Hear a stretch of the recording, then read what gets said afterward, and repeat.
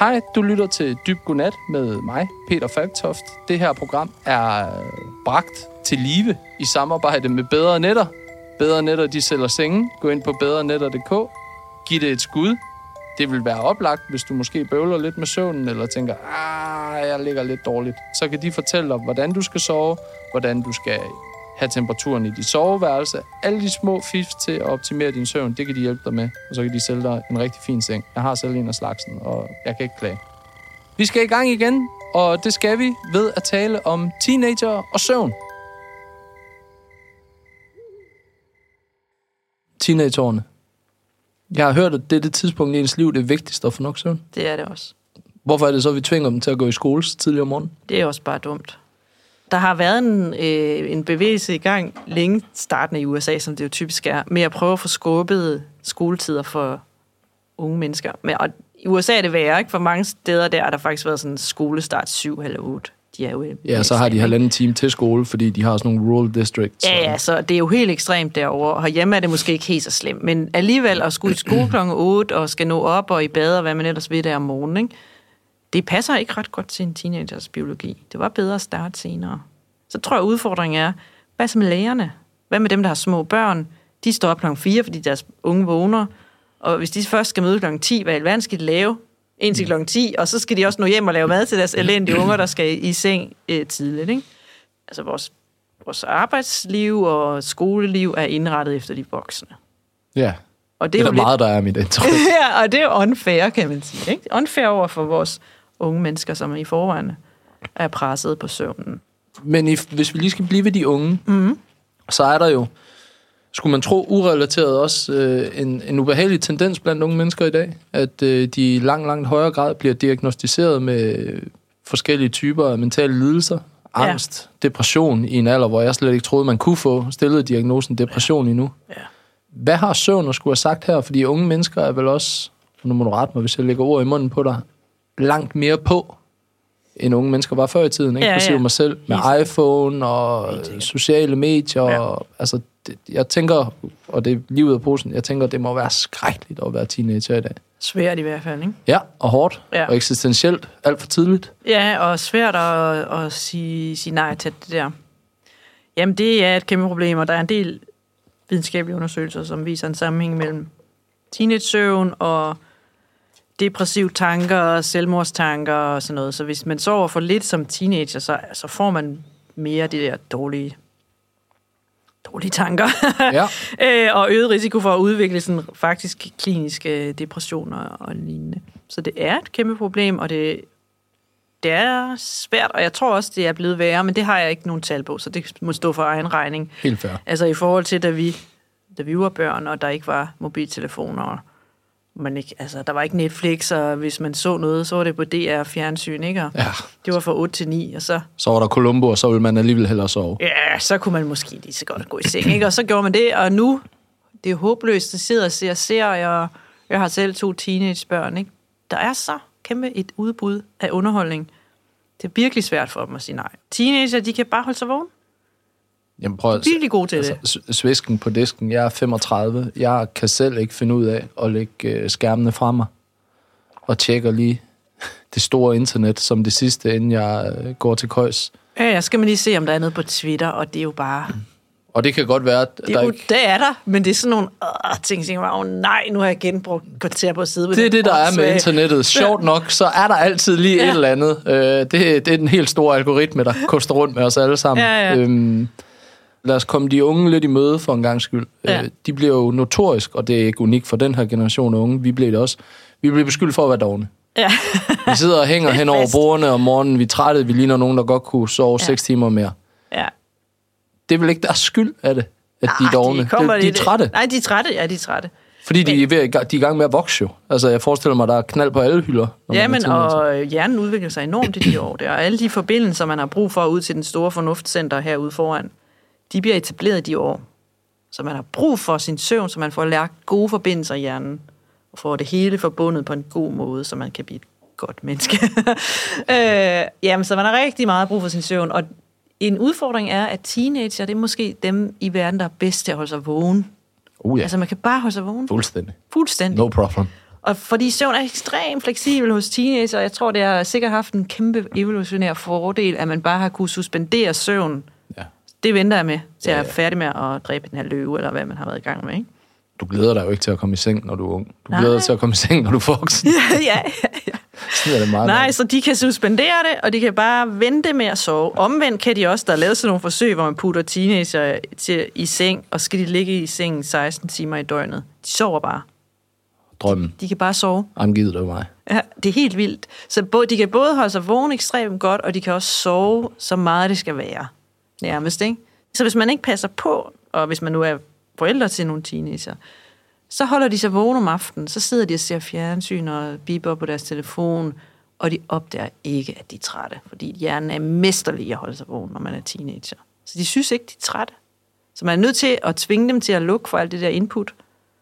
Sige, det gør, at du ikke føler dig træt, men du er nødt til at gå i seng. Vi har også faldet over nogle studier, der viser, at forsøg i USA, igen, med udskudt mødetid på skoler, har betydet højere karakterer, og det har sågar også betydet i mindre samfund i sydlige USA, resulteret i færre trafikuheld om morgenen, fordi at folk, der skal køre børn i skole, heller ikke var så trætte. Sådan nogle tiltag her, Birgitte.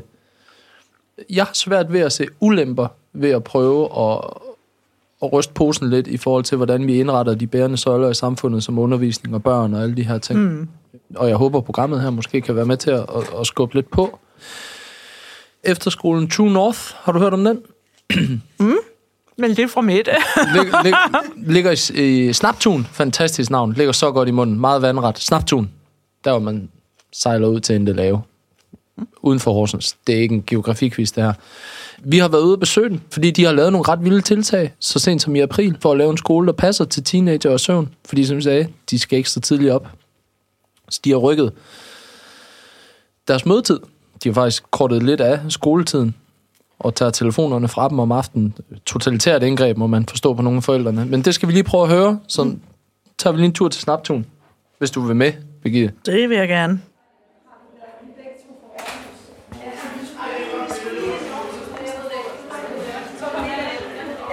Hej. Goddag, Nana. Hej.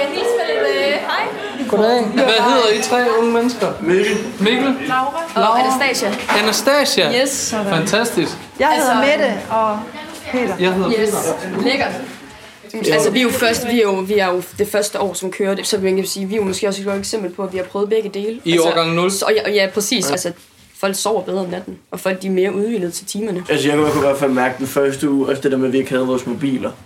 Det gjorde det i hvert fald nemmere at sove. Ja, mega meget. I ikke havde jeres mobiler? Ja, vi afleverer vores mobiler, så får vi dem igen om morgenen. Ja. Så iPhone'en, den bliver konfiskeret? Ja, vi skal i hvert fald være sådan 10:30. Ja. Vi skal lægge vores mobil fra os. Det skal vi gøre klokken 10, hvor at, den så bare bliver kørt ind, og døren den bliver låst. Og det gør det jo så, fordi at så forstyrrer den jo ikke vores søvn. Nej, I ligger ikke og tjekker Instagram til præcis, og det er sådan, du ved...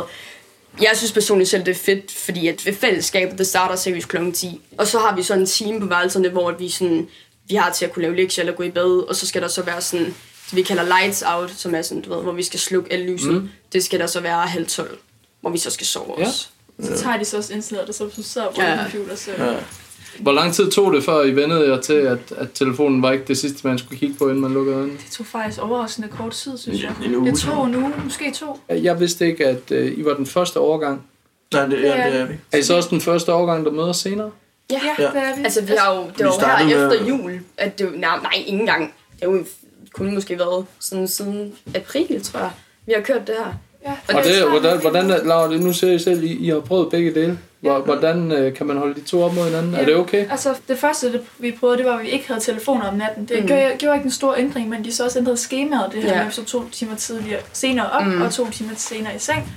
Så kunne man lige pludselig mærke med, okay, folk fik mere energi, og det smitter jo over, andre folk er glade, andre folk har mere energi, og man kunne også mærke det i undervisningen. Du får mere ud af dit ophold. Altså sådan, vi har jo en time ekstra sammen derude, og at den der time, det føles som sådan 2 timer eller sådan 3 timer. Nice. Fordi du mærker jo den der time der, som der bliver taget fra os. Det er jo bare, når vi sover. Tiden går langsomt uden internet. Det er faktisk også noget af vores skoleskema af, så der er mere plads til det her sociale. Men når vi så går i skole, så er det jo også meget mere intenst, fordi du har energi, tro det er kortere tid, så nu ved du skal lave noget. I stedet for de der lange skoledage fra 8 til 17, så har vi fra 10 til 16. Så føler du dig skarpere, når du sidder på skolebænken? Ja, men jeg synes også, altså sådan generelt, så synes jeg aldrig, man har fået så meget ud af det der fra klokken 8 til klokken 9:30. Det synes jeg altid bare, man har sådan været træt i starten, så det er bedre at møde, når du allerede er frisk. Altså. Jeg kunne ikke være mere inde i det. Jeg har også altid tænkt, jeg er bare træt. Men det er også rigtigt, kan jeg fortælle dig. Vi har nogle rigtig, rigtig kloge mennesker til at fortælle os om søvn. Fordi vi ved ikke alverden om det, men det er fuldstændig vanvittigt at sende unge mennesker til at lære noget om morgenen. Men det skal I bare vide, I har... videnskaben på jeres side. Ja, fordi det skal ikke køre en tid i morgen. Altså, jeg er natteravn. Altså, jeg er fuldstændig. Altså, jeg går i seng klokken 3 om natten og står op klokken 11 om eftermiddagen. Eller jeg kan slet ikke sove. Altså, jeg er totalt mega fest og farver, ikke? Og så heroppe hele tiden. Så jeg kan slet ikke sove, altså overhovedet. Og jeg har haft søvnproblemer, faktisk. Ja. Så jeg har fået mere naturlig træthed om aftenen med det her også. Der er mange, altså, jeg var jo faktisk på sovemedicin i starten af året, for jeg kunne så slemt det var med min søvn. Det mener du ikke? Jo, det er rigtigt. Hvor gammel er du? Jeg er 16. Udover at tale med eleverne, så vil vi jo også gerne høre, hvordan lærere og personale har oplevet de nye tiltag på True North. Har de mærket nogen forskel? For at finde ud af det, der taler vi også med Nana, som er en af dem på True North, der har stået bag hele projektet. Altså når jeg laver interviews med lærerne og spørger dem, så siger de kan tydeligt mærke en forskel. For det første kan de mærke, at der er meget mere liv til morgensamling. Klar. Før der var der sådan nogle zombier, man holdt morgensamling for. Nu byder de ind, og de er på. Men også til undervisningen. Og især nogle af de lidt sværere timer, hvis de har tysk eller et eller andet, de sådan knokler lidt med, så kan de se, at morgentimerne, der er meget mere aktivitet. Hvad er lortefaget?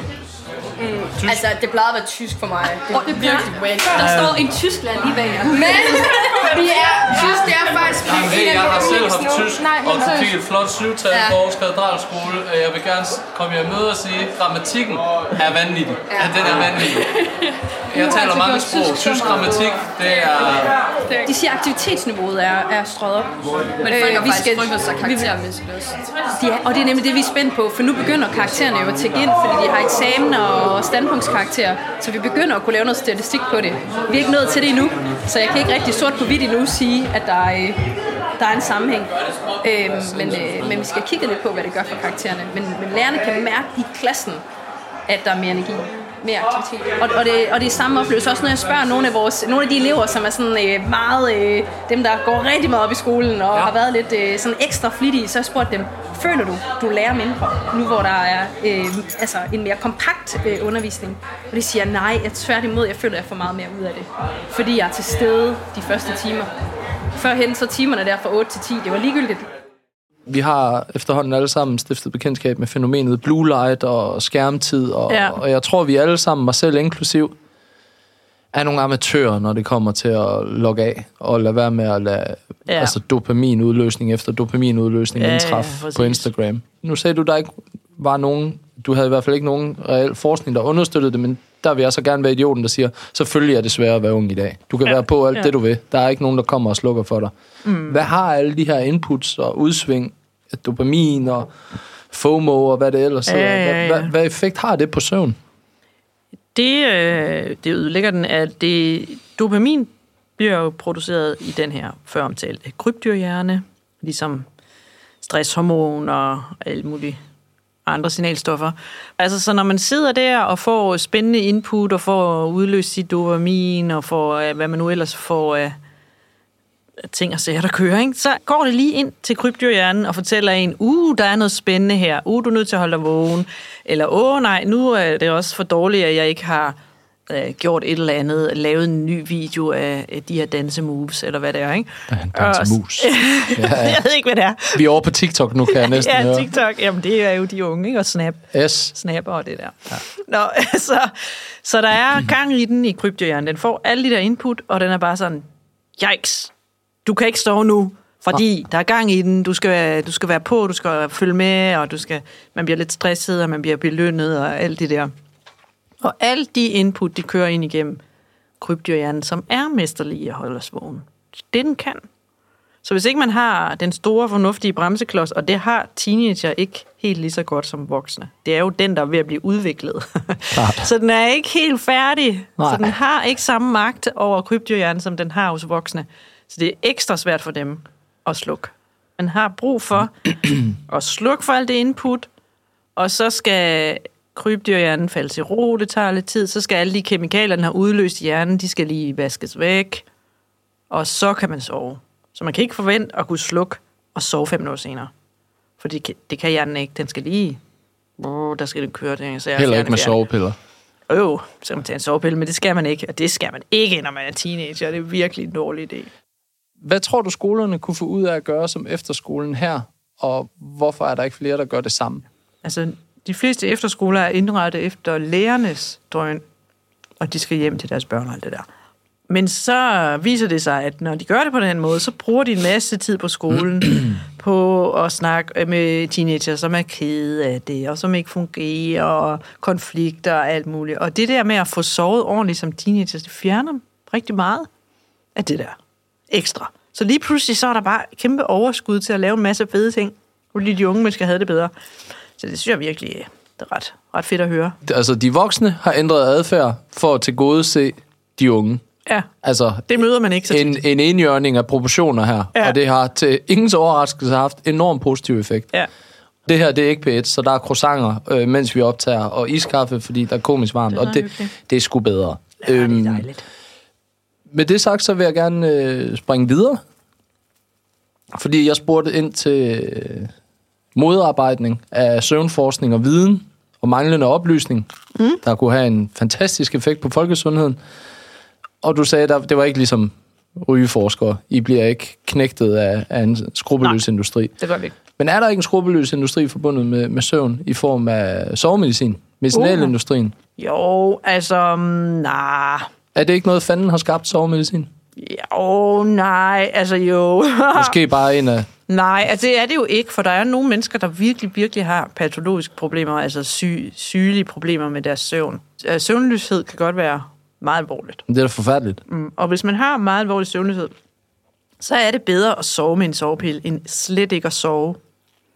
Altså fordi alternativet for nogle mennesker er, at de bare ikke sover. Og det er meget skadeligt. Så er det bedre at få hjælp fra en sovepille. Men hvis man tager sovepiller over længere tid, så ændrer man kemien i hjernen på grund af pillerne, og så kommer ens naturlige søvnregulering ud af whack. Og så når man stopper med at tage søvnpillerne, så dur den ikke, og så har man problemet, og man kan også blive afhængig. Og som søvnpiller, jeg synes, det er okay, hvis det sådan er akut, kortvarig søvnløshed, på grund af, hvad ved jeg, store ændringer i livet af den ene eller anden karakter. Tidszoneskift, business class til Toronto. Du skal være på, du tager en sovepille i flyet. Hvis man gør det en gang om året, det sker der ikke noget af. Det kan man godt. Men man skal passe på med dem, fordi de går ind og ændrer kemien i hjernens søvnregulering, så man får, altså, man kan godt have sådan en periode bagefter, hvor man er mere træt end normalt, og man er virkelig kommet ud af det normale. Så de er ikke så gode sovepiller, det er det ikke. Men jeg synes også, man skal anerkende, at der er nogle mennesker, der har kæmpe glæde af det, så længe man kan holde det til akutte. Helt sikkert. Og der er folk, der er prædisponeret genetisk eller alt muligt andet til simpelthen bare ikke at kunne sove. Ja. Og det er forfærdeligt. Men har jeg ret, når jeg siger, at det absolutte flertal af danskere, ja, hvis man er rask, så skal man ikke lære at sove tage sovepille. Man skal starte med at kigge på alle sine dårlige vaner og rydde ud i dem. Og hvis man stadigvæk ikke sover, så kan man måske snakke med sin læge og finde ud af, om man fejler et eller andet. Misbrug, angst, depression, mentale lidelser, det fylder rigtig meget med god grund. Måske også fordi der er ved at blive nedbrudt nogle tabuer på den front, og det er skønt. Men jeg bliver i hvert fald bekymret, når jeg ser, hvor unge mennesker det er, men det er jo også voksne. Mm-hmm. Altså i USA, der sælges der årligt for $30 milliarder i håndkøb sovemedicin. Altså, til sammenligning så tog det 40 år for Star Wars-filmen at indtjene $3 milliarder. Ambien, som jeg har taget flere af, når jeg lider svært af jetlag af en eller anden grund, de omsætter for 4 milliarder på 2 år i gennemsnit dollars, vel at mærke. Ja. Det er klart, der bliver solgt rigtig meget sovemedicin, og medicin det hele taget i USA.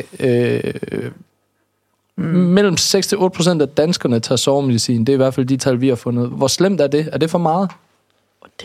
Og hvordan klarer vi os hjemme med sovemedicin? Er vi vilde med det, eller er USA, som med alt andet, altså bare større og vildere? Altså, USA er vildere, og også det med, at man kan købe det i håndkøb og sådan noget. Det kan man jo ikke her. Nej, du kan ikke få noget, der virker i håndkøb herhjemme, desværre. Nej, så det er godt nok. Du skal til det er godt, det er sådan. Er det godt? Ja, fordi det har netop de der problemer med, at det går ind og ændrer på søvnreguleringen. Så det forstyrrer ekstremt meget hjernen, og man er svært at komme ud af det igen. Så det skal man ikke. Det skal man virkelig lade være med at begynde på. Og det er en udfordring med det der sovemedicin, fordi det er en gammel type medicin. Det har været på markedet længe. Det er ekstremt billigt at producere. Det er meget svært at konkurrere med, så den moderne medicinalindustri har ikke været særlig ivrig for at udvikle ny og bedre sovemedicin. Fordi det er svært at konkurrere med sådan et meget billigt produkt, som er overalt. Og det er vildt dyrt at udvikle medicin. Virkelig hysterisk dyrt. Så du sidder og fortæller mig, at medicinalindustrien ikke har haft sundhedsinteresser først. Det er chokerende. Ja, og de har jo travlt med Alzheimer's, Parkinson, skizofreni og andre ting. Men jeg vil nu sige, at de begynder at få øjnene op for søvn nu. Altså udover at journalister ringer til mig konstant, så begynder industrien også at ringe til mig.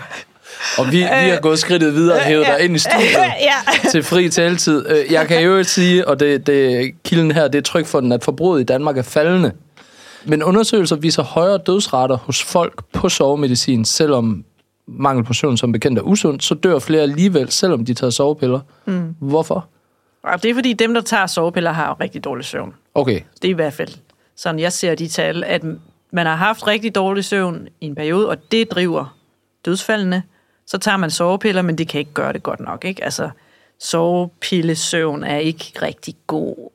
Det er ikke naturlig søvn. Man får ikke 8 timers naturlig søvn med alle de rigtige faser på sovemedicin. Sovemedicin er mere sådan bedøvelse, lidt ligesom alkohol, ikke? Hvad med alle dem, der sidder og himler med øjnene derude, når de hører det her og siger, jeg tager overhovedet ikke sovemedicin. Det er slet ikke nødvendigt. Jeg drikker bare et glas vin, inden jeg går i seng. Sådan rigtig mange. Ja. Især her i hovedstadsområdet, de gør. Naturvin måske. Ja, det noterede jeg mig også, du nævnte tidligere, da du gennemgik det stressede liv. Ja. At det der med rødvin inden, det er en dårlig idé. Altså, det er sådan med alkohol. Det er jo et slags bedøvelsesmiddel. Hvis man tager nok, ikke, så går man ud. Det har jeg prøvet mange gange. Og det bedøver hjernen, så man falder nemmere i søvn. Fordi det er ligesom at være under bedøvelse. Men det er så ikke godt at gøre? Nej, fordi det inducerer ikke en naturlig søvn. Det inducerer sådan en bedøvelsesstadie. Så man falder lettere i søvn. Det minder om dyb søvn, så på den måde er det godt nok, men det hæmmer rem. Så man har ikke sin naturlige gang imellem de der N2, N3 søvn, rem-søvn frem og tilbage. Så når man sover med alkohol i blodet, så har man for lidt rem-søvn. Og når man har for lidt rem, så kan søvnen ikke køre sin naturlige cyklus. Så når man har sovet sådan 3-4 timer, så kan man ikke sove mere. Så er det gået kluder i det. Så er hjernen sådan, det fungerer slet ikke det her. Jeg kan ikke lave rem-søvn, jeg må bare vågne. Dårlig søvn. Dårlig søvn, så vågner man, skal man ikke sove mere. Og der er også, man er ikke helt sikker på præcis, hvad der sker med alkohol faktisk. Men alkohol bliver jo nedbrudt til nogle andre stoffer. Og de her nedbrydningsprodukter hæmmer søvn også. Så når man har sovet nogle timer, og alkohol er blevet nedbrudt, nedbrydningsprodukter cirkulerer rundt i kroppen, så hæmmer de søvn.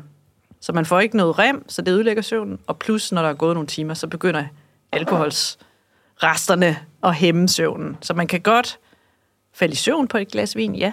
Men efter noget tid, så gør det værre, end det var. Hvad med koffein? Jeg drikker ikke alkohol længere, så jeg er super frelst. Jeg har så til gengæld drukket nok alkohol for 2 liv i mine unge dage. Det kan Mette skrive under på. Sådan, jeg har været komisk fuld mange gange. Ja. Jeg elsker kaffe. Det her, jeg har fået 2 dobbelt espresso, og det her det er en iskaffe. Jeg kan rigtig godt lide koffein. Det smager også dejligt kaffe. Skal jeg lade være med at drikke så meget kaffe? Ja, nej. Skal vi som mennesker? Ja. Vi? Ja.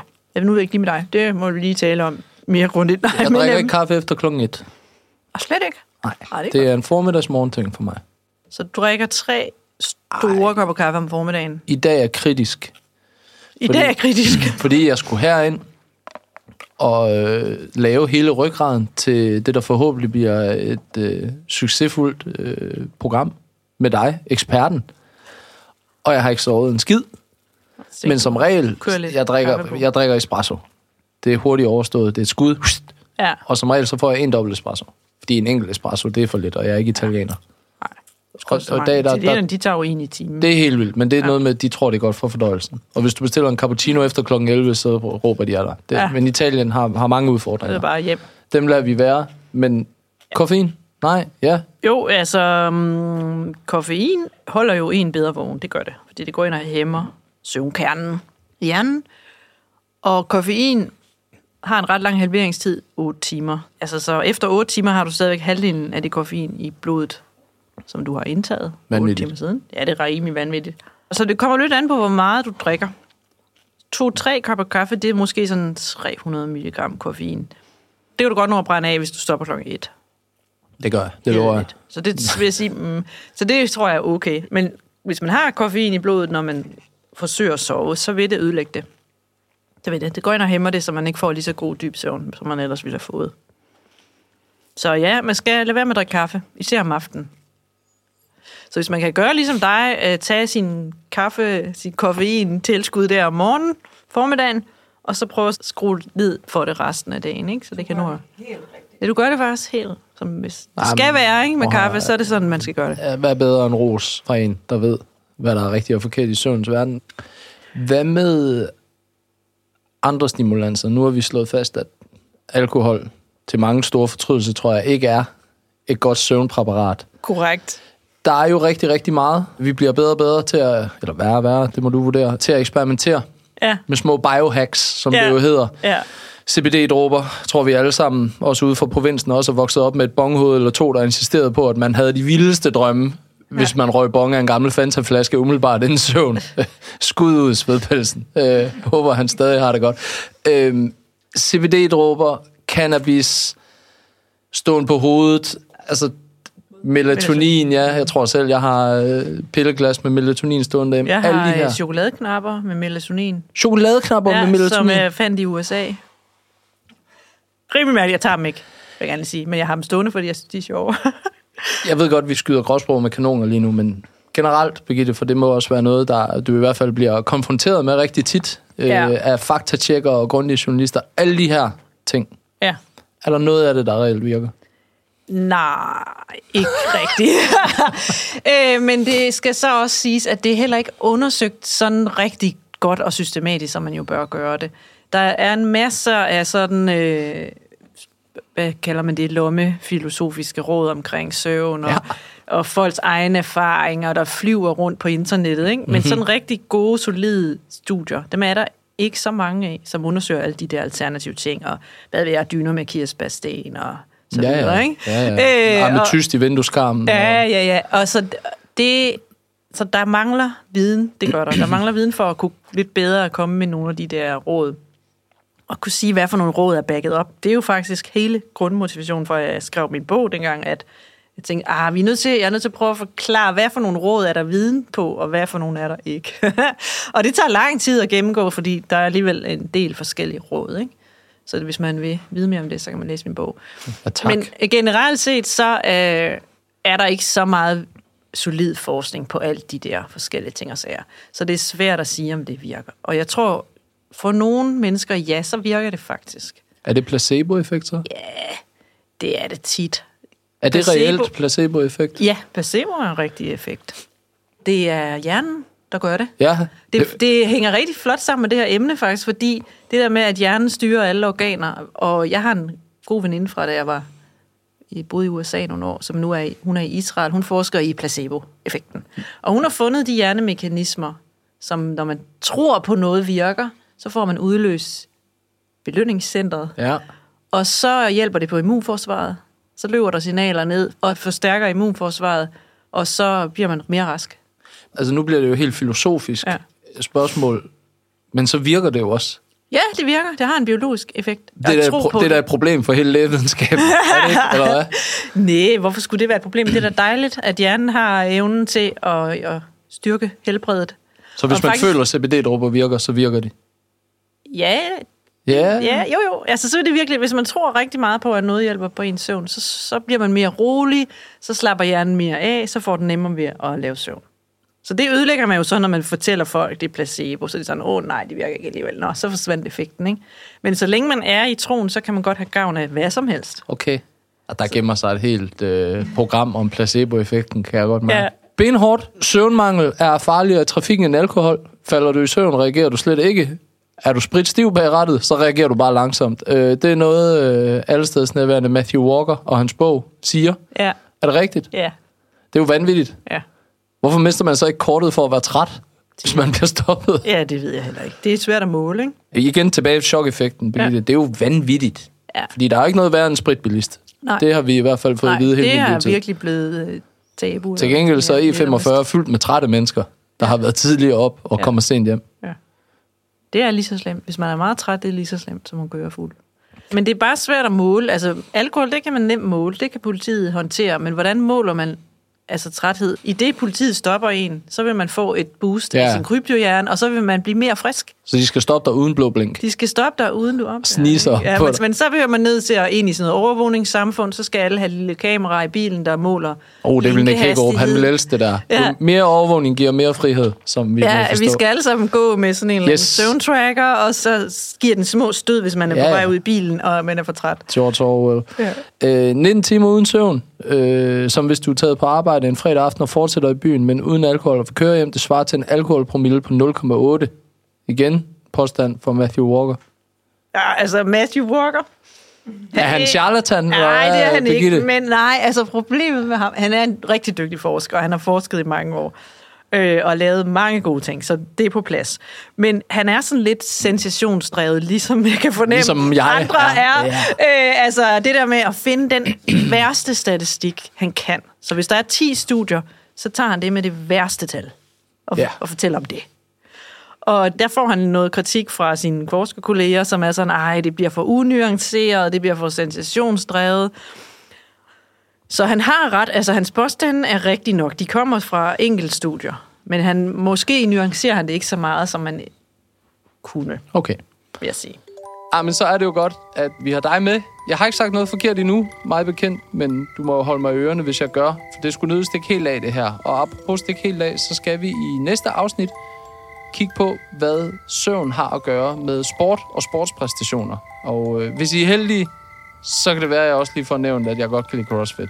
Vi skal i hvert fald høre om, hvor kæmpe påvirkning søvn har på vores fysiske præstationer, hvilket jeg synes er afsindig spændende. Det glæder mig rigtig meget til. Det burde I også gøre.